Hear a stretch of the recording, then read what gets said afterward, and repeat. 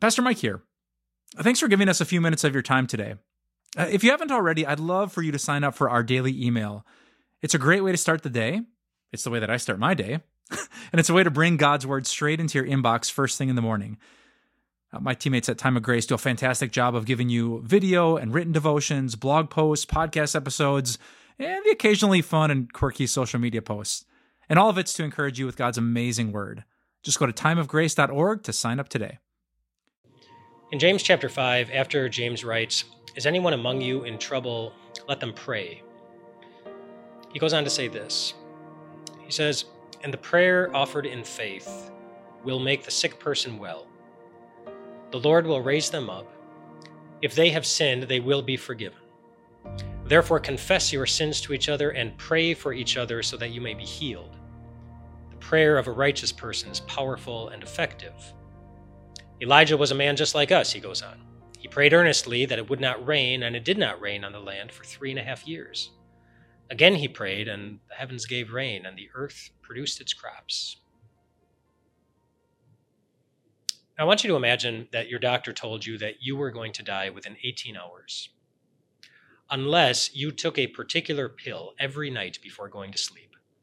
You could never miss it once, or you would die. Do you think you would ever forget to take that pill? Probably not, because taking that pill is too important. It has everything to do with living.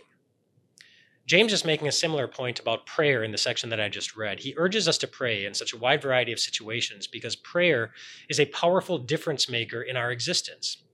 If you just look at verse 15 in that chapter, there's an important word that comes up 3 times in that verse. It's the word will. And the prayer offered in faith will make the sick person well. The Lord will raise them up. If they have sinned, they will be forgiven. Those things will, not might, happen. God takes definitive action when we pray, and he uses the prophet Elijah as an example of this. James mentions the time that Elijah prayed that it would stop raining, and there was no rain on the land for 3.5 years. And during those 3.5 years is also when Elijah prayed that fire would come down from heaven to show the prophets of Baal that Elijah's God and not theirs was the real thing.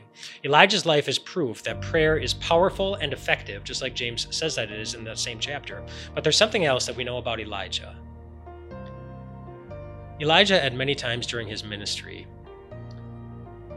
felt depressed, alone, tired, and discouraged. This is what James means when he says that Elijah was a man just like us. Elijah was even convinced at one point in his life that everything would be better if he would just die. And maybe some of those things have described you too. But if any of them do, don't take that as a sign that there's something horribly wrong with you. Take it as a wonderful reminder that, like Elijah, you are someone whose prayers God will listen to.